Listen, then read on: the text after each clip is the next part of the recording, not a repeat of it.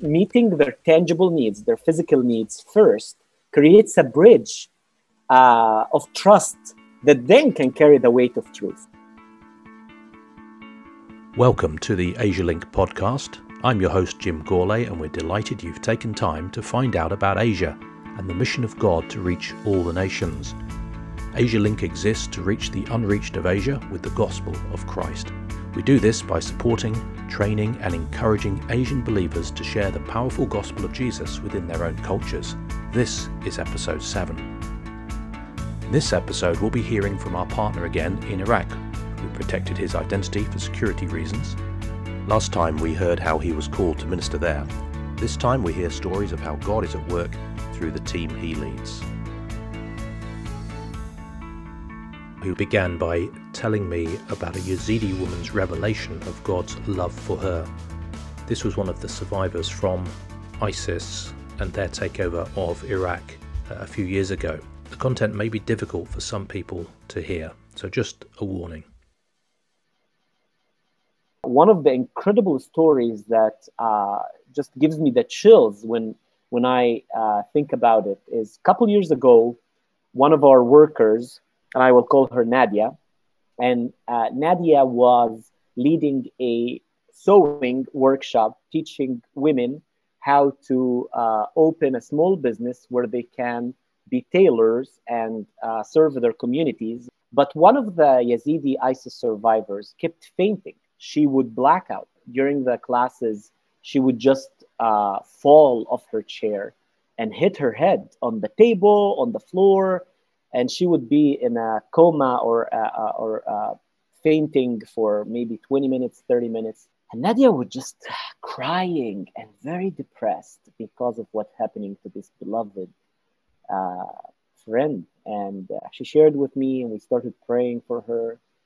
And I said, she needs care. She needs some trauma care.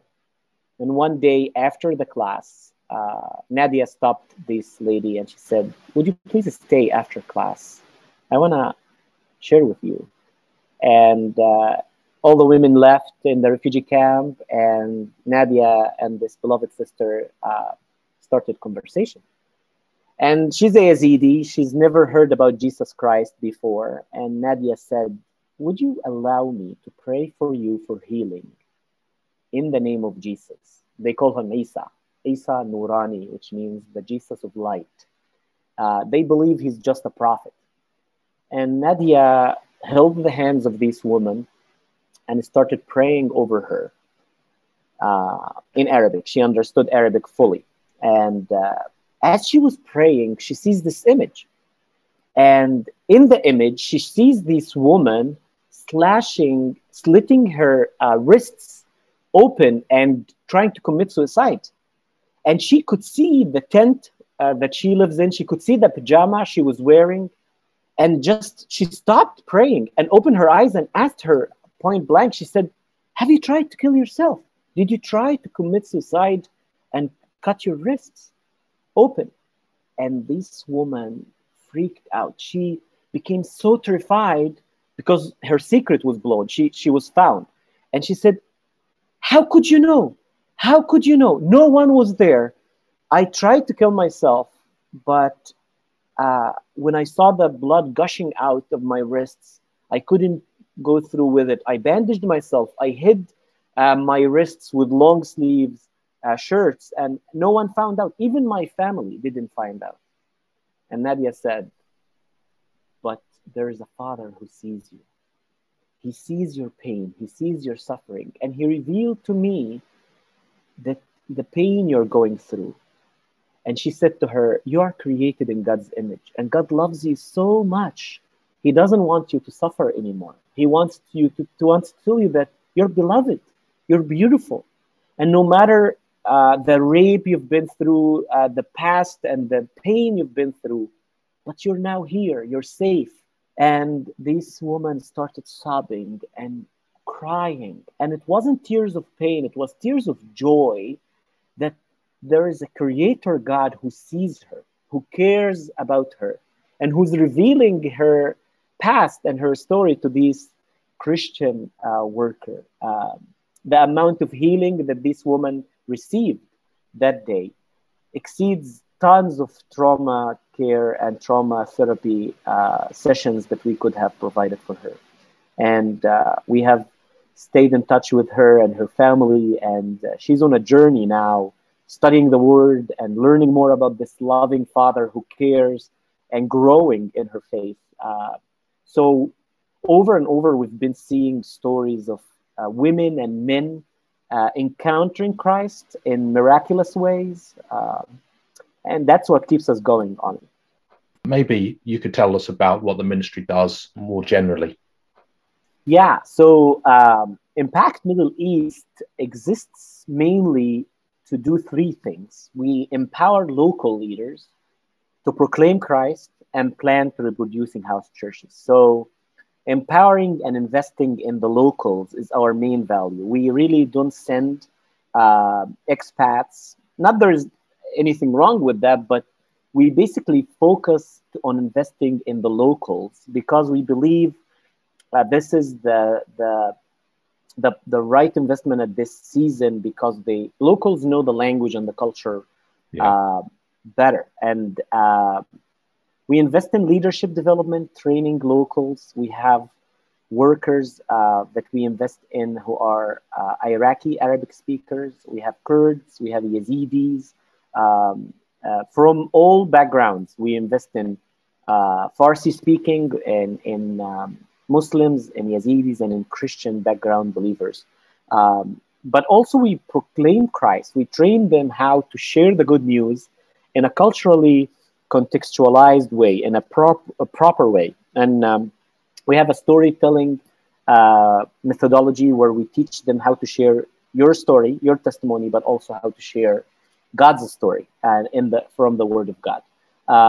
And we follow a methodology called the four fields in planting house churches. So we go into areas that does not have, they are unreached, does not have the gospel, and we try to find persons of peace and leading entire homes to follow Christ and start discipleship groups and house fellowships and house churches in these new homes. This is the goal. This is the mission, what we can call the why, that kind of defines everything else. The why is we want to invest in the locals to proclaim Christ and plant reproducing house churches. And this is actually what motivates us or defines everything else that we do, whether it's refugee outreach ministry, whether it's investing in social media ministry or women's ministry. All these is because we believe in discipleship disciple making ministry. Yeah.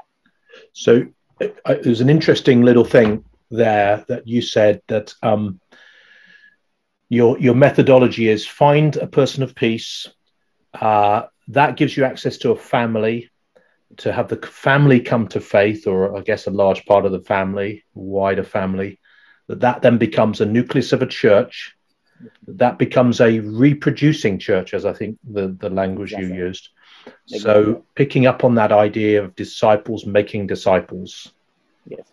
Yeah, that there's that verse in 2 Timothy 2:2. 24 maybe. Is that the one? 2:2. 2 Timothy 2:2. Whatever you have learned from me, pass it along to people who are faithful and competent to pass it to others. Yes. And actually, this reminds me of an incredible story that I believe sums up a success for finding a person of peace through entry strategy. So talking about the four fields of church planting, when we go into unreached areas, we usually need a bridge to be able to bless the community in a tangible way. And as I mentioned earlier, the working with refugees, there's a sense of uncertainty and hopelessness. They have lost everything. And there is no future that you can think of as a bright future for the immediate future. Working with the Yazidis, for example, or Syrians. Syria has been torn apart, has been destroyed. Literally, their homes are not there anymore. So there is nothing to go back to. whether it's Yazidis going back to Sinjar, their homeland, or Syrians going back to Syria. So we're working with people who don't have hope um, to look forward to or to dream about. And so this makes it very hard if you just want to meet the spiritual needs. Well, you're working with people who are unemployed, who are thinking about literally their daily bread. They want to think about education for their kids or healthcare. And this is why meeting their tangible needs, their physical needs first, creates a bridge of trust that then can carry the weight of truth. So building these bridges through projects and through friendships and through relationships. And so we've had invested in bakeries that provide bread for free or very, very subsidized price for families. And one of the workers we hired was a Yazidi young woman. And when she started working at our bakery, she was very interested in the Bible study we were doing. And she's Yazidi. And as we started teaching, she started seeing visions and dreams of Christ. And Jesus visited her in her dream and showed her his scars on the cross. He showed her his wrists and his feet. And she came back the next morning and she's like, this Jesus you're talking about is visiting me in my dreams.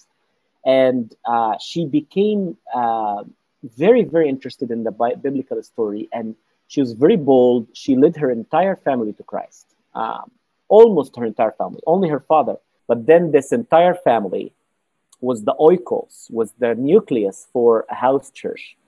They then led their cousins to Christ. And this cousin led their cousin to Christ and really started a movement among the Yazidi family and extended family to come to Christ. Entire families started coming to faith. And that brings me to the point of persecution. One of these believers, his brother, started plotting and planning to execute him, to kill him because he became a Christian. And in the shame-honor dynamics, this brings shame to the entire tribe. And so they wanted to wash away the shame by killing the infidel who became a Christian. And that was a shocker for me because I thought this is only among Muslims, but also Yazidis, because of the Middle Eastern mentality of shame and honor, they wanted to kill this new believer, this brother. And actually, I had to hide him in my house for about a few weeks where his brother was looking for him, wanted to kill him, and we had to hide him. So this brings us to a dynamic where it's actually safe in Kurdistan to do ministry because there is no persecution from the government, but the persecution comes from the society.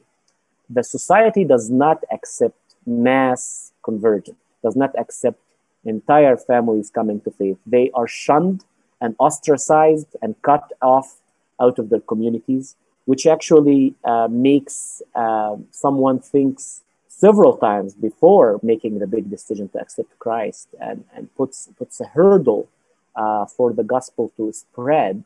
And this is why conversion and movement of house churches or people coming to faith in the Middle East is slow because of the sense of tribalism and shame honor dynamics.